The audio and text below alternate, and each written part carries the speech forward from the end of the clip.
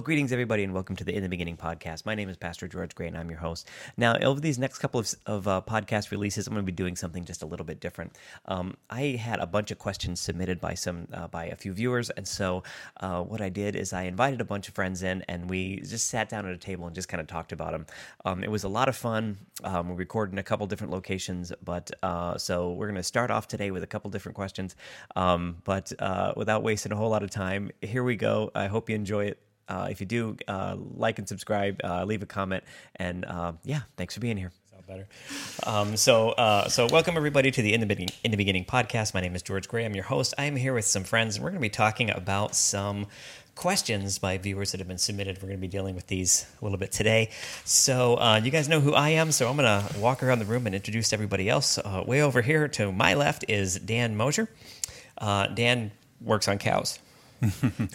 Yes, and I'm here because I married the right woman. No, I work on a local dairy farm. It's a family farm.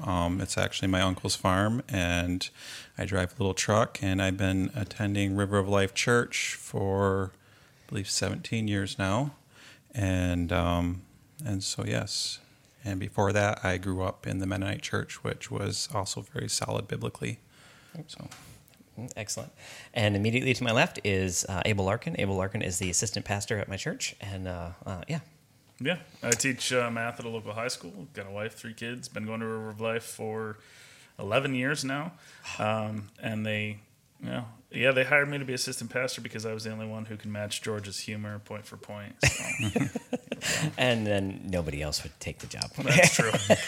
That's how I get a lot of positions, really. Hey, we don't have enough people to say yes. You want to do this? Sure, yeah, why not? And to my right is Serge. Serge is, we met about a year or two ago. Couple years or more.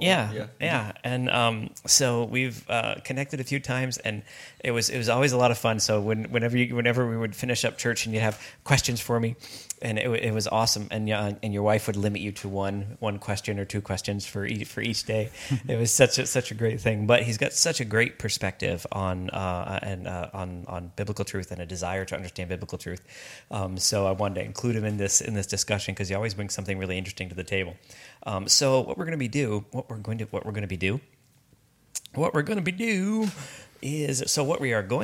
here today is dealing with these questions kind of one at a time, kind of taking them apart and figuring out what we need to be doing for each of these. So why are we trying to do this today? What is the goal of this? Is it just us sitting here trying to prove to everyone how smart we are, or is there actually just a purpose behind this? And there is a definite purpose behind this.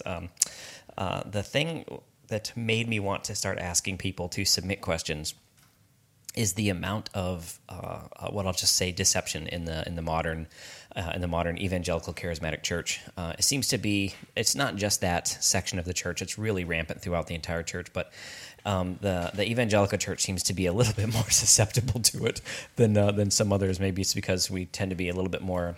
I don't want to say open-minded, but I can say a little less discerning in our biblical applications, and so you find a lot of people walking away from the evangelical church because they've attached themselves to something different. Something new or something shiny has come along, and all of a sudden it's distracted them, and they've started moving away into a different direction, and that becomes very difficult. And a lot of these questions actually are around that particular topic, things that have led people away from the Lord. And so we wanted to deal with some of these and try to help people stay a little bit more grounded, because Jesus doesn't say to go into all the world and get people who are going to call themselves Christians. Jesus said go into all the world and make disciples. So discipling is it's an intentional act. It doesn't happen by accident. You don't just go to a church and become a disciple. You have to want to be discipled, which means you got to be willing to let go of what you used to be and to attach yourself to things that are new and to learn and to develop and grow. And this becomes a very important process. But if we're not willing to at least question things, then that creates a different issue. So people have submitted these questions over the last probably 3 or 4 months. And so let's dive right into this, because I think some of these are pretty interesting. So the first question has to deal with the idea of salvation. There was a bunch of them around the topic of salvation, and I wanted to kind of lump a bunch of these into the same process. But it basically came across like this. I was talking to a person at my church, and people who have walked away from the faith came up in the conversation. And the person I was talking to basically, tisk, tisk, tisk. It's not possible. What they said was, it's not possible for people to walk away, or for a believer to walk away or lose their faith. So once you're a believer, you're always a believer. You don't have the option to walk away. Once saved, always saved, that kind of a thing. And the lady was kind of taken back, like she didn't know how to answer that question. So she asked me, is this really true? Is there biblical precedent for this? Or is it possible to walk away from your faith? This is a really old question. It's been around, I think, as long as people have been debating faith. But the question is always around two basic topics, and it is either Calvinism, which means you're chosen. You don't actually get saved on your own. God chooses you to be saved. Or free will. There's a lot of different terminology that gets used to couch this particular conversation, but it all bases around that same thing. You're either chosen or you have free will. How did you come to faith? Now, we definitely do not have time to go through all the tenets of Calvinism today, because that would take way, way long. But if you want to listen to a really interesting guy on YouTube, his name is, I think it's Leighton Flowerton. He has a website or a YouTube page called Soteriology 101. He does a really, really good job with this particular topic. Just so that you know, I am not a Calvinist, but it doesn't mean that I'm, I don't have any animosity towards people who are. That's their view. We all have to come to the conclusion of to where we sit in this particular debate. So, but it basically breaks down like this. The short version is that from the Calvinistic viewpoint is that if you are saved, then you are saved because God selected you for salvation from the foundations of the earth. And you are among what is known as the elect. And therefore, your salvation, and this is the fundamentals of the view, your salvation is not a choice that you make. It's a choice that God made. And therefore, you have no say in your own salvation. Now, there's some Calvinists who will debate that issue. They say, well, that's not exactly what it means. But when you actually boil down the fundamentals of Calvinism, that's exactly what it means. And to me, that's the problem. But back to the basic idea. So you have no say in the matter. God chose you for heaven, and God chose other people for hell. So if you're chosen, there is no way for you to walk away. That's the basic tenet of that. So if you are chosen, you cannot physically walk away from your faith. Now, if you are not among the elect, then the opposite is also true. Then you have one destination at the end of your life, and that is judgment and hell, and there is nothing you can do to get out of it, period. You have been chosen for eternal punishment. I have a problem with that. This is just myself. Especially considering it would put you out of a job. Yeah, I mean, really, at some point, you just got to decide, why evangelize. But there's a lot of nuance around this particular issue. But the underlying assumption of this view is that if you walk away, then you were never truly saved. Mm-hmm. That's the fundamentals of the argument. Then, because you have to remember, salvation is not about you. You don't have a say in it. It's not choice. It is up to God to save you, and there's so many different pieces to it. Like I said, we can't get into them all today, but that's the fundamental question: is there precedence in Scripture for someone who can accept the goodness of God, the salvation of God, and then decide to walk away from it? I mean, do you have that choice, or is it once you're in Hotel California, you can check in but you can't check out, kind of a thing? I mean, what is this? What is this idea? So, go. What do you guys think? Pastor Larkin, can you open us? Can you open us in prayer? Yeah, I'd just like to say something first. To be fair, when we say we're not Calvinists, we all have incredible theologians and preachers that we look up to that are Calvinists. We're not saying they're heretical or anything like that. Yep. Yep, you got people like John MacArthur, John Piper. They are hardcore Calvinists. Voddie Baucham, Yeah. Sproul. They're hardcore Calvinists, and I appreciate all their teaching. I just don't. I can't align myself in on that particular topic. Correct. Yeah, and the cool thing is as long as you know.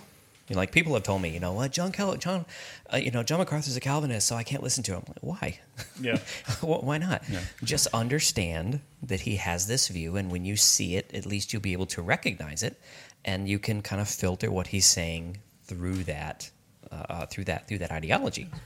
That doesn't mean that he doesn't have faith in Christ. It doesn't mean you're not going to see him in heaven. I think some of the so-called heroes of today's theological world are found in these people. You know, when it comes about expository preaching of the Scripture, I think they lead away in a lot of terms. But again, I don't think we clash with them in the matters of actual salvation, Right.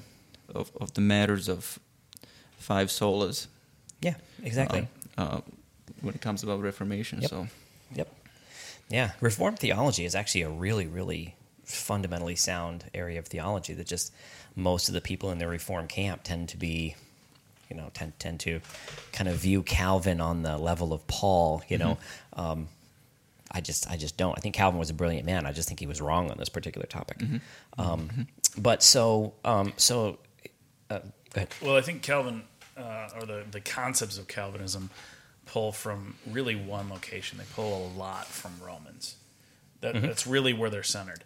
Yep. And if we look at other scriptures, we find things that contradict that limited reading of Scripture. Not that there's anything wrong with Romans, but it's real easy to get the wrong idea if you take one small section of Scripture and focus your entire theology on that. And so we read things like Hebrews 6 that say it's very difficult for someone who has once tasted the Spirit and walked away, that if they've tasted the Spirit, if they've been in fellowship with the Holy Spirit, that is a salvation issue that he's talking about there, and then have fallen away. And it's very difficult to restore them to the faith.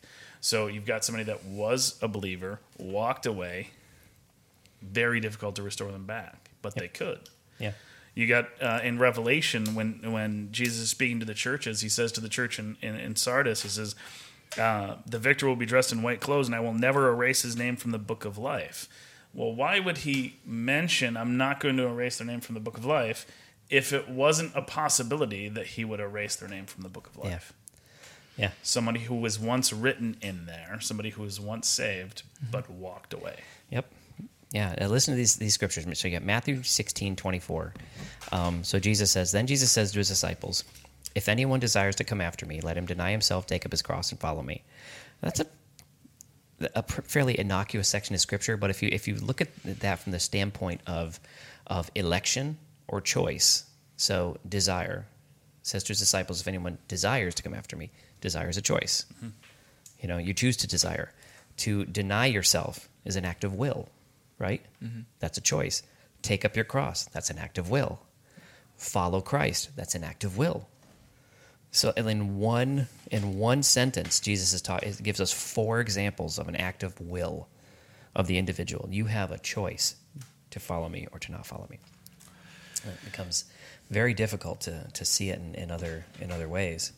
How about this one? John 3:14-17 says, as Moses lifted up the serpent in the wilderness, even so the Son of Man must be lifted up, that whoever believes in him should not perish but have eternal life. God so loved the world that he gave his only begotten Son, that whoever believes in him should not perish but have everlasting life. God did not send his Son into the world to condemn the world, but that through the world, through him, that the world through him might be saved. Those are a lot of conditional phrases, But what if I said, Jesus spoke, I will never leave you, I will never forsake you. Is this addressing believers? Yes. But that's his side. Okay. What about if we are unfaithful, he remains faithful, 2 Timothy. Still his side. Still his side. That's the challenge. But what is he faithful to in that case? He's faithful to his own nature and to his promises. And he also promised, just as much as he promised salvation, he also promised consequences. He also promised eternal punishment for those who didn't accept him. If any branch does not produce fruit. It's cut off and thrown into the fire. Okay, so that's a warning passage. Yeah. Yeah. Okay. Yep. Yeah, it's interesting. Well, how about this one? 1 Timothy 4:1. Now the Spirit expressly says that in latter times some will depart from the faith, giving heed to deceiving spirits and doctrines of demons. You can't depart from something you're not part of. So it is possible to become an apostate if you were once a true believer. If you're not a true believer, it's actually impossible to become an apostate. Yeah. You think an apostate has to be someone who was a believer. Does Judas Iscariot fall into this category then? I would think so. I mean, he was chosen, for the task that he had, but I think he was chosen because he was a dirtbag. He had enough wickedness in him that he wouldn't stay true to the one to whom he was following.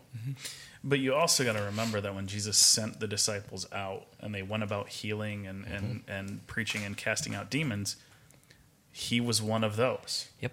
And so it doesn't say all of the disciples went out except for Judas because he was a scumbag who was going to betray Jesus. It said he sent out the 12. Yep. He being one of them. Yeah. It's so hard to reconcile that, because I would so love to just be like, I'm saved. There's nothing I can do to become unsaved. This would be so great. If that's the case, then what's the point of Paul saying, work out your faith with fear and trembling? Like, if I have my salvation and I can't lose it, what's the point of all this work? Yeah. Well, and I think the language there is important too, because we talk about losing salvation, and I think it's more of of laying it down. You know what I mean? Like no one can take God from you. When it says no one's going to snatch you out of my hand. God does not let us go. As far as the devil's so much stronger than God. He just pulls him out of his hand. But there's a point, I think, at which we just walk away. Well, okay, so I disagree with everyone here. And that's totally fine. Yes. So yes, throughout my upbringing, I was taught that you could lose your salvation, and also this is what I've heard. And yeah, I've always leaned to you cannot, not saying that I know the answer on this, but you reference no one can snatch you out of my hands. So I'm Dan Mosier, just a normal guy. What draws me away, let's say I'm neutral. What draws me away is my sinful flesh. It's temptation of Satan and the world. None of those things are stronger than God. When we are put in God's hand, not one of those things can draw us away. The Bible says nothing can separate us from God. In Romans, Ephesians, it says you are sealed. And it goes on to express how the moment that we are saved, we are sealed. And it's so hard to interpret what does this scripture say in accordance to what that scripture says. But, I think I'm not a superhero movie guy, but God shows up, everything else is defeated immediately. I think obviously a person can fall into sin and live in sin. But if he lives long enough, I think there's a reconciliation. I think of the story of King Saul. He sacrificed before Samuel got there. Samuel said, God has removed the kingdom from you. Saul started out great. He was, when he was anointed, he went out prophesying. He had the gift of prophecy came upon him and started out tremendously. And then he just spiraled out of control, was seeking a seer of some sort. And it became clear that his motive, though well-intentioned at the beginning, was never about serving God. It was his own power because he became so jealous of David. But how can a man who started out so strong was prophesying for God, and then you turn back to the New Testament and we read that, I forget what the verse is, I think I wrote it down, but it says, some people have prophesied in my name, and I once knew you, and now I don't know you no more. Yep. No, it says, I never knew you. So just because someone sounds wonderful in church and then leaves, did God actually ever know them? The section of Scripture that you referenced, where Abel referenced, I tasted and seen. Hebrews 6:4-6. Yeah, that is a difficult Scripture for someone from my perspective, because it's obvious that person, you can't say as a Calvin, well, he tasted but didn't. No, that is obvious that person was in the Christian life. Yeah. There's a specific part of that verse that actually sticks out to me when it says, "For it is impossible for those who were once enlightened and have tasted of the heavenly gift, Yes. have become partakers of the Holy Spirit." Now, that word in Greek actually means one who has received from. Yes.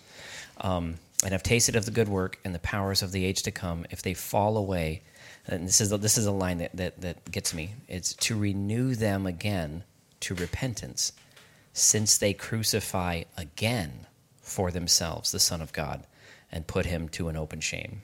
That's the part where I go, So did they? So I specifically listened to a speaker on this because I was like, how do you reconcile that? Yeah.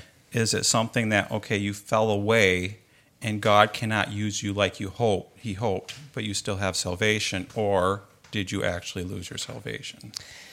The passage "crucify again for themselves" is the issue there, because the crucifixion can only happen once. There's one, Christ died once for all, and that's kind of the problem, because what he's saying is you cannot be renewed to repentance, which means the gift of the newness of life that was brought to you, that rebirth of the Spirit, was in essence negated.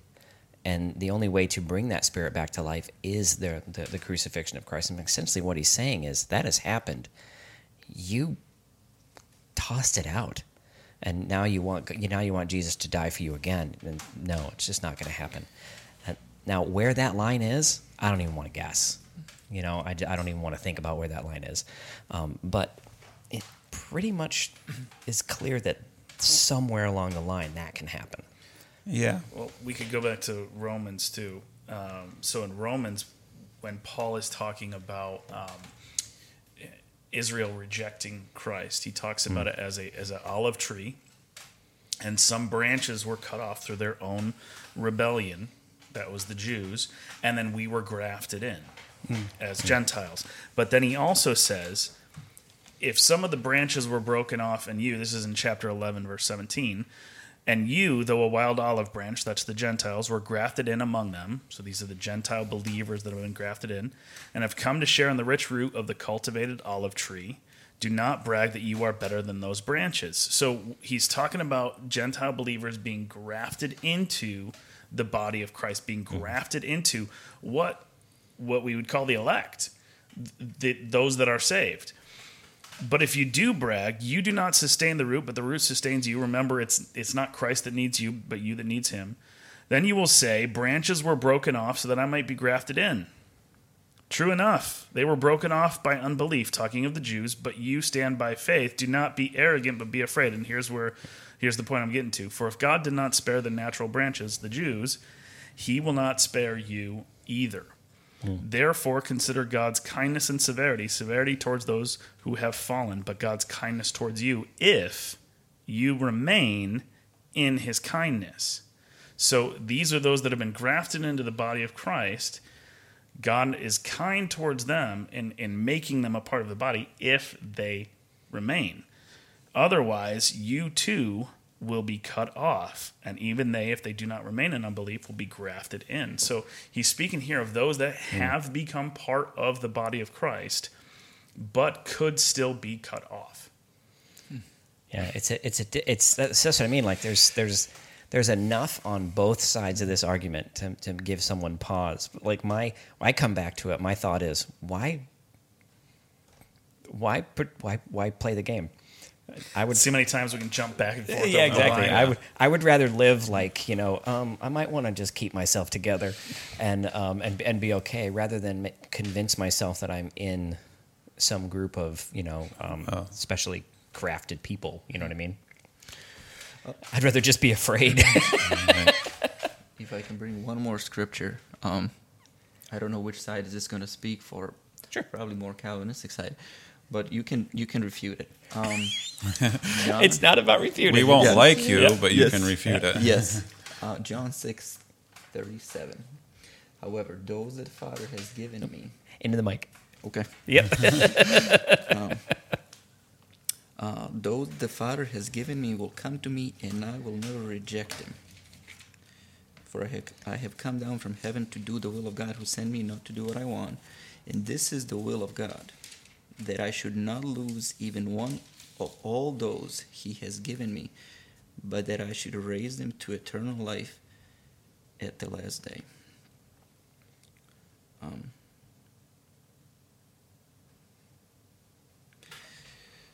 Supremacy of Christ, he mentioned it. Like it trumps everything. Yep. It would be arrogant to say that we can save ourselves. Bible is clear on that. We cannot. Can we undo it? I know we're debating. Can Yeah. we? And, I should raise them to eternal life at the last day. I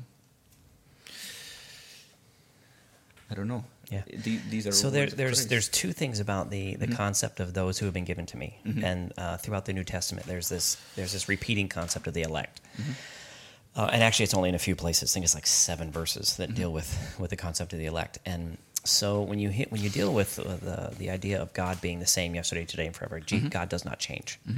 So you have God's people, Israel, were the elect of the Old Testament, and so now you got to deal with the question. The term of election within the New Testament. You have Romans, it's like 8, 9, and 10, 8, 9, 10, and 11, where Paul is talking about the elect. That's is typically where the Calvinistic argument comes from in those particular chapters. And the word election, you can only apply it one of 2 ways. It is either the individual who is elect, but it's being talked about in a corporate way, So if you say the word believer, it can be a group of believers or it can be a believer. So you can apply it in a couple different ways. But in the context of a sentence, you can only apply it in one meaning. So the application of that term throughout Scripture is essentially the same. And so the question is, in the Old Testament times, if the elect of God were the Jewish people, were all of the Jewish people welcomed into heaven? No, some of them got swallowed by earth. By their actions, right? Because Sin. they rejected the word of God that was placed in front of them. So now translate that into the Gentile church.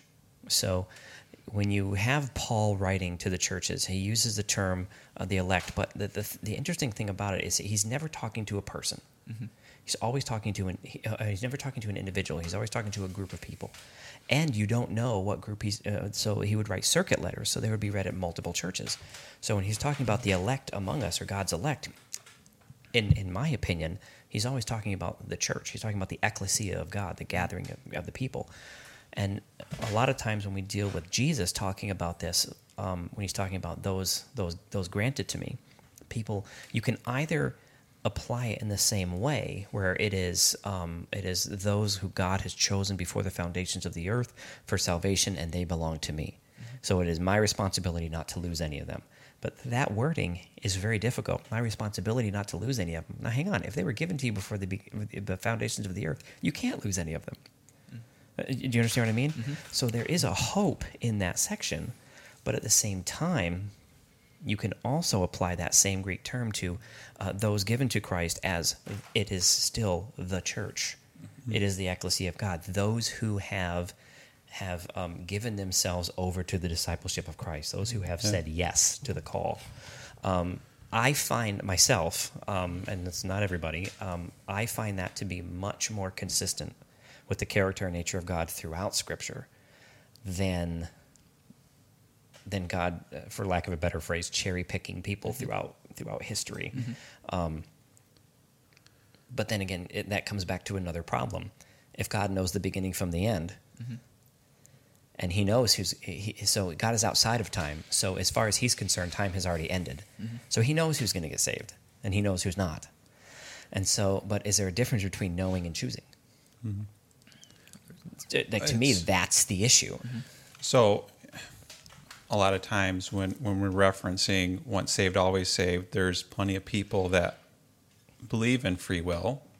My circle of friends mainly believe in free will, but also believe that in the once saved, always saved. So it's not necessarily just a Calvinistic argument of once Right. saved, always saved. Yep. So I believe, in a nutshell, I chose, not God chose me, I believe I chose, I know I could be wrong, but I chose to become a Christian. At the moment that I made that choice, I was sealed as a member of God's family. So I reference Saul, I can reference David. What if David died shortly after he committed the sin with Bathsheba and killed Uriah? Was he then lost for such an egregious turn from God? Would he have been lost? I believe he was sealed because he had come to a point in his life that God is my king, even though I royally messed up. Yeah. Well, we have to remember that point in time in history, redemption was very different than it is today. Yes. It was sacrificial. Yes. So as long as your sacrifices, so to speak, were up to date, you were covered. And there was repentance was a different. But did Saul sacrifice on his own? I don't know. I don't know. Yeah, the priest offered sacrifices daily. Yes. For the sins of people. But the interesting thing is when David was presented with his sin, he repented. Yes. He understood he had violated violated the law of God.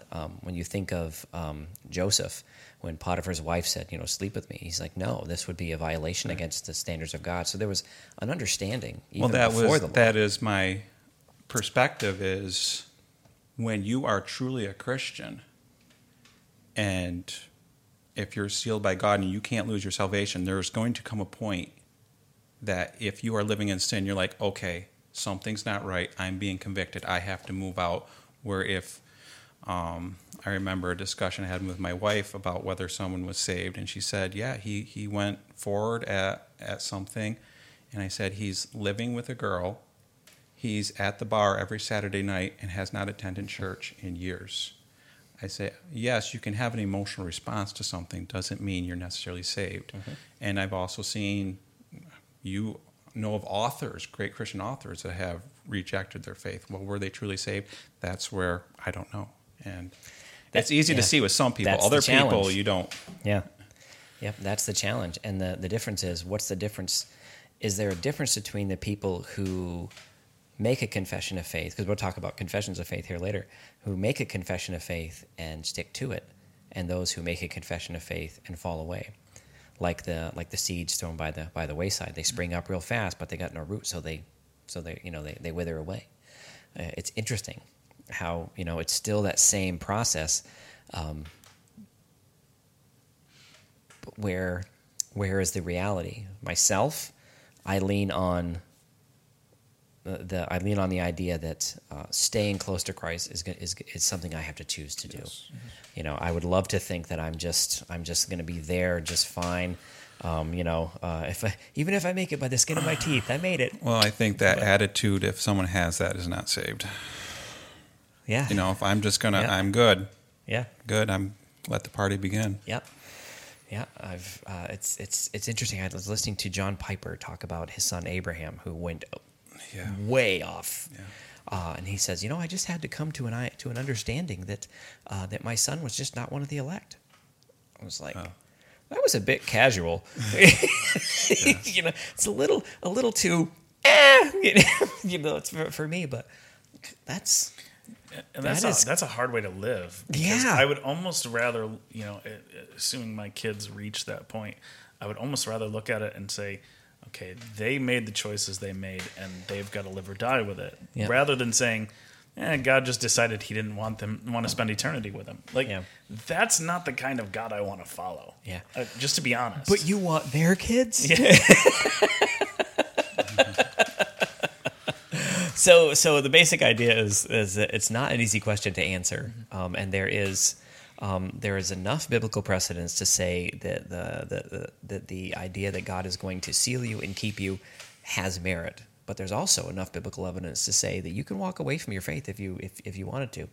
No one can say absolutely this is the only way. I lean towards choice, Like Parable of Virgins. Yeah, You need to be prepared. yeah. Yeah. Yep, you're either going to be ready or you're not. Yes. And I think to just kind of put a button on it, when Jesus calls us as his disciples, he says, "You are my disciples if you keep my commands." Mm-hmm. And the last command he gave before he ascended to heaven was to go into all the nations and make disciples. Yeah.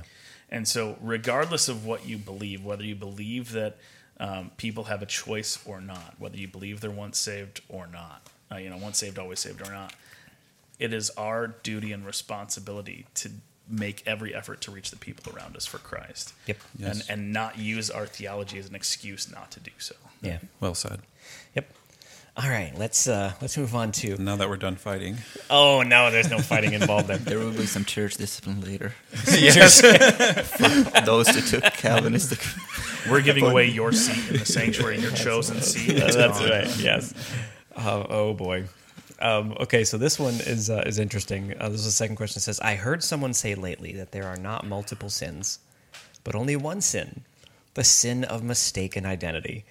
Is this true or scriptural? And I have to admit, when I read this, I was like, oh, good gracious, what is going on? It's just such a weird, it's just stupid. It's just stupid. I'm not an adulterer. I'm just having an identity crisis. Yeah, exactly. Wow. So here's What was the further explanation? Yeah, so here's the basic premises behind this. There are two sides to this question. First is the underlying assumption that sin is a man-made idea. So all the groups that are pushing this are pushing the idea that sin is a man-made idea. Sin does not exist today because Jesus paid for the sins of us all, right? So therefore, sin is no longer an issue. So everyone gets to go to heaven. So sin sin is out. And basically, the other piece of this is it is the fault of churches and organized religion for pushing the idea of a moral behavioral standard because they want to control people with fear. That's the idea, that organized religion is bad, and they came up with this idea of sin to keep control over people, which leads to the second part, is this: if we don't remember who we are in Christ, we are all saved, we are all forgiven, we are all made new, we are all new creations, then we fall into the category of trying to live up to a religion. And so they take the Greek word for sin, which is hamartia, and it means to miss the mark. Okay, to miss the mark. And the application that they're using is this really loose, application that you have forgotten who you are, and therefore you have fallen into a behavior you would not have done otherwise. So if you remembered who you were in Christ, forgiven, chosen, set free, made new, all this, then you would not have fallen into that behavior. So the behavior is not the issue. The issue is that you forgot who you are, hence mistaken identity. Okay? So it assumes you're saved to begin with. Everyone is saved. Okay. Everyone goes to heaven. So all I can hear is James Earl Jones and Lion King going, "Remember who you are." Yeah. Now, I did some looking into this, and it has become a very popular message around the country. I'm sure it has. I've never heard of it. What, the idea of universalism? Which is essentially what it that's is. what it is. Okay. Yeah, but they're spinning it with a Christian thought process that, it's not about getting people to stop sinning. It's about getting people to embrace their identity in Christ. It's a perfect cop-out. Yeah, it sounds so good, but it's. I found dozens of large churches around the country promoting this new understanding of sin. Mm-hmm. Yes, what we need is a new understanding of something that's been around since like day 3 of existence. let's revamp all of that. I can't find Yeah. the danger in it. Yeah. Now, as I was looking at this, I was thinking that even if you came at this with the idea that if we truly understood our identity in Christ, we would never engage in sinful acts, even if that was the premise, I would still have an issue. Because Adam and Eve knew exactly who they were, right? Mm-hmm. They used to walk in the actual presence of God. They had no questions about their identity, still sinned. Mm-hmm. Because the pull of sin is something that humanity is weak to. So my biggest issue here is how people are trying to couch this whole conversation is they're trying to say that there are not multiple sins, there's only one. So there's only one thing that we need to focus on with everybody, and that is getting everyone to understand who they are in Christ. So if you just remember that, even if you do something that, and this is how they put it, that someone would call sin because of the book they read, you're still good in God's eyes because you've never forgotten your heavenly heritage. So even if you do something sinful, but you remember who you are in Christ, it's okay. You're still good with God because your heavenly heritage is still intact. What about 10 Commandments? Like, that's breaking 10. That's Old Testament. Yeah. Okay. Like, that's so 10. Okay, so let's go New Testament and discuss Ananias and Sapphira. I'm not. They forgot who they were and they died for it. Yeah. Are you aware, maybe you even said it, are you aware what they feel like their identity in Christ is? I mean, other than that they're a Christian or a child of Christ, do they believe that they're something greater than that? Or They are equal with God. So because of Christ, you are equal to Christ. You are a co-heir with Christ. So would they see Christ as part of the Trinity or an equal with us and God is above that? Depends on which group you're talking to. There's one group that would say that there's the Trinity, and then we have been folded into the family of God. And there's another side of the group that would say that there's the Trinity, and we have been rolled into the Trinity. So we're the fourth member of the Trinity, because we have been made in the image of God. Okay. Yeah. If you wanted a way to get burned at the stake in the 1500s, here's a way to do it. Yeah. So in my experience, the people who push this, and this seems to be pretty evenly distributed with the people who have been trying to push this around, they're people who do not care about truth or righteousness. Mm-hmm. Truth and righteousness are not things that they actually care about. What they want is fairness and equity. So it tends to go along with a typical woke doctrine. Mm-hmm. So they want to feel good about the life they live, and they want to be justified in their sin, and because they have a lifestyle they don't want to let go of. This is how God. You're going to hear a lot of this. This is how God made me. Okay. This is who I am. So this is the motivation for the religion. Okay. This is my identity. Okay. So you'll hear people say things like, "My identity in Christ is I am X. I am gay. Mm-hmm. I am trans. I am an adulterer. I am, I have a problem with stealing, but I'm still one of God's people." Like, all of this stuff becomes okay as long as you hang on. It's, you know what? I have a problem. I love Jesus, but I cuss a little. It's kind of like this idea. It is so frustrating. What they're looking for universally, I haven't found any exceptions to this. What they're looking for is a license for their lifestyle. Mm-hmm. They're not looking for righteousness, because righteousness has to be defined. You have to define what righteousness is, and that means you have to actually have a standard by which other people would live and would hold you to. Mm-hmm. They don't want anything to do with that. They want to just be okay who they are, and you need to accept me as I am, because that's what Jesus would do. But then there's the other side of the coin too, the power that comes along with it, that comes along with their identity in Christ. I think of Kenneth Copeland. And whenever I read in the Bible where it says I am, I just chuckle and say I am too. Yep. And it's just that idea of we have become equal with God, yep. Which is the oldest trick in the book, because that's exactly what the serpent tempted them with. Yep. Yeah. Yep. That desire to be like God. Mm-hmm. Yeah. So the problem is that you have to deny Scripture you have to deny the authority of Scripture in order to hang on to a doctrine like this. So go to something really simple like John 8:7.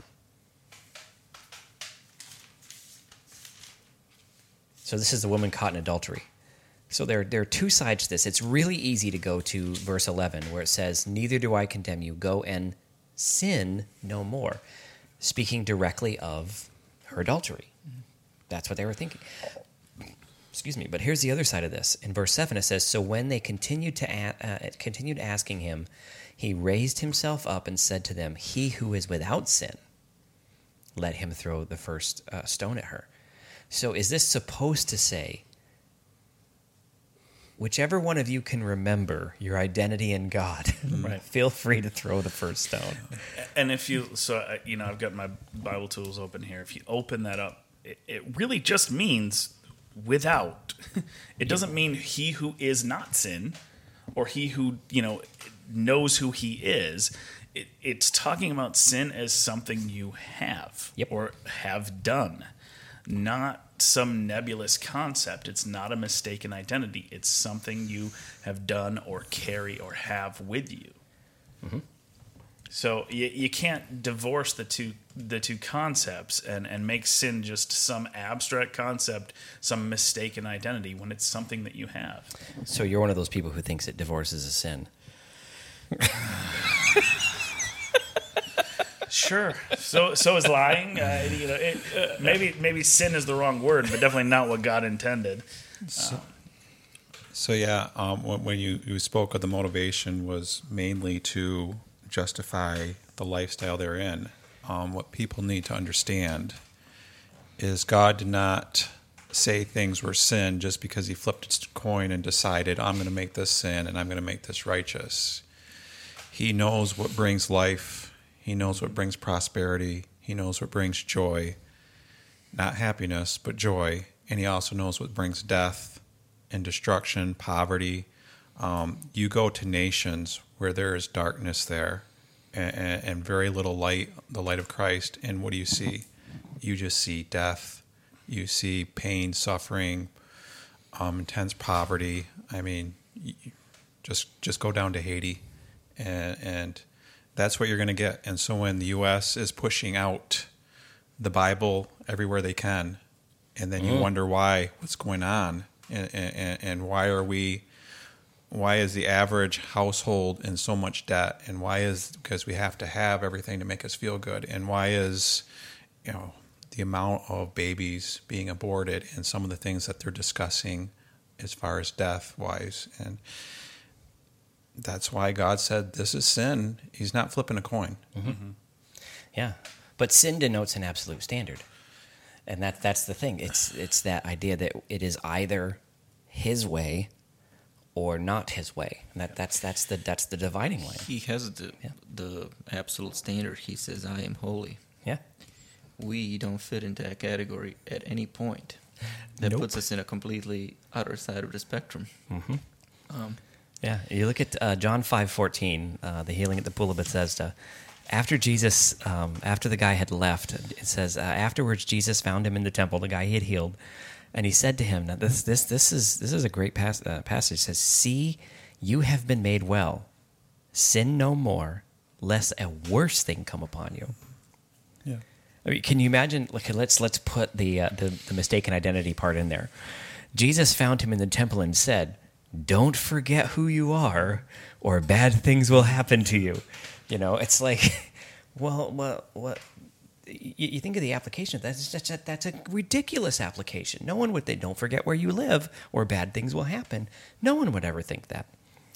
But 1 John 3:1-9 defines sin for us. Now check this out. It says, "Behold what manner of love the Father has bestowed upon us, that we should be called children of God.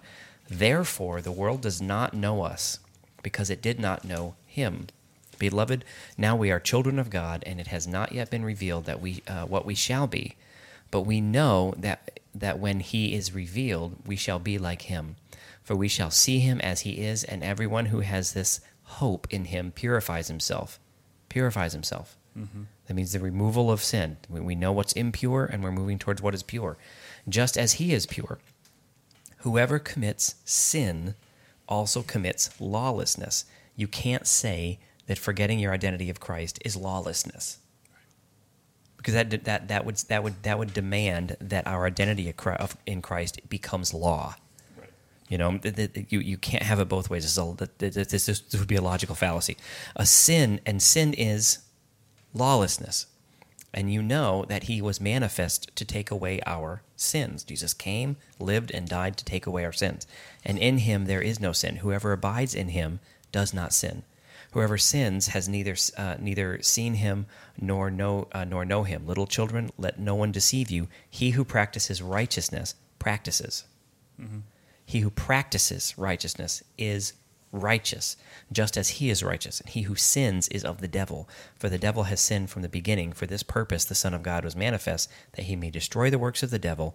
Whoever was born of God does not sin, for his seed remains in him, and he cannot sin because he has been born of God.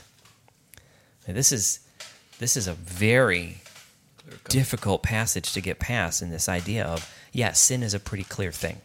Well, it's not ambiguous. When you consider that word lawlessness, sin is lawlessness. Lawlessness implies that there is a law that is absent. Having a law implies that there is a lawgiver. And in order to give a law, there must be somebody with the authority over the person that law is being imposed on. Okay, the laws imposed on us are imposed by somebody who has that authority over us. You cannot impose a law on yourself. You impose a decision, you might say, this is a bad thing for me to do, but it isn't a law. Because who's going to enforce it? You? You're going to punish yourself for not doing what you thought you were going to do? Like, you just snap a rubber band, I guess. So when we speak of law, we speak of a lawgiver. This is who God is. He is the ultimate standard, and he has to be separate from those he's imposing the law on, which means we cannot be God. We cannot be equal with God. It is not our identity. Our identity can be a Christ follower, but it is not Christ himself. Yep. Other thoughts? Just Abel saying snapping a rubber band. I remember a story about Muhammad Ali, and later in life, if he was tempted to sin, he would strike a match, and then he'd be like, "Oh, that fire's hot. I better not sin." Oh, jeez. Now that's rough. It's like, all right, if I can't handle a match, I'm probably not going to handle a lake of burning sulfur.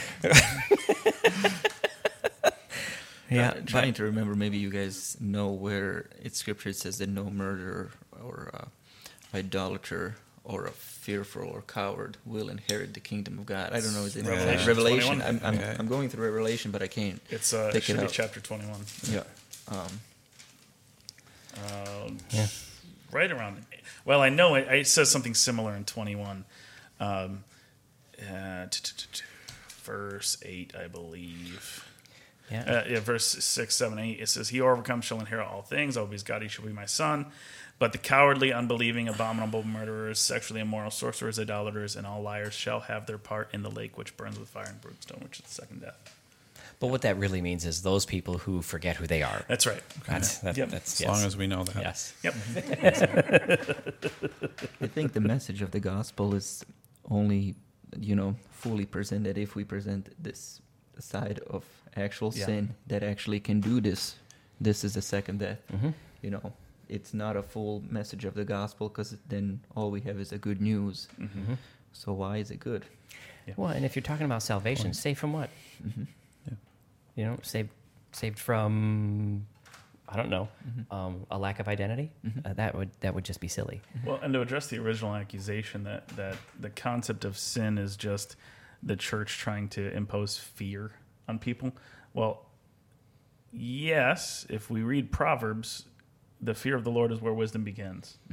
So there is a healthy amount of fear that goes into that first salvation experience that transforms into love and following the Creator. I don't think that you can accept this concept without rejecting the Bible entirely, from beginning to end. Yeah. Yep. Yeah. And Abel reference fear of the Lord. I've heard different people say, well, it's a healthy respect for the Lord. If you have that opinion, you have no idea who the Lord is. Yeah. It's not a healthy respect. And there's too many people that have a nice little respect for God, do not know who he is. Mm-hmm. Yep. Yeah. Well, I just, me and Jesus have a thing. Yeah. We've worked it out. So you might call it sin. I just call it a shortcoming. Nope, still sin. It's pretty short. Yeah, pretty shortcoming. Very shortcoming. Yeah, but I've just found that the people who gravitate towards this are trying to find a way to feel good about a lifestyle that is anti-gospel. Mm-hmm. They don't want to be regenerate. They don't want to be renewed. They don't want to be made into a new person. They don't want to let go of the past. They like their friends. They like their old habits, and they don't have to say no to any of them. They want to be able to embrace fully all of the areas of life that God is trying to get them out of. So you have to redefine the problem so that now what was a problem is no longer. You understand what I mean? And I think that's just a horrible way of viewing theology. It's not theology at that point. At that point, it's more cultish. But we see the work of the enemy here in terms that it is wrapped up in a little bit of talking about Bible and Christ, but without any type of responsibility. At least that's how I see it. He does come as an angel of light. It's not strictly presenting, right. Yeah, you can live this lifestyle, but no, it talks about Bible very little bit, and then completely neglecting what it actually means.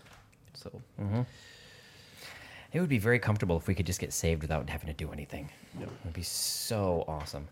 Could do anything you want, live any life you want. I mean, well, and that's what we have to remember about these concepts that seem great at the time. When we read in Genesis 3, we read that we read that the fruit was pleasing to the eye and looked good for food. Mm-hmm. Like it wouldn't have tempted me. I'd put a bacon tree out there and I would have been all over it. But it looked pleasant. It looked desirable, and they wanted it. Mm-hmm. That's how you really get somebody to bite into something.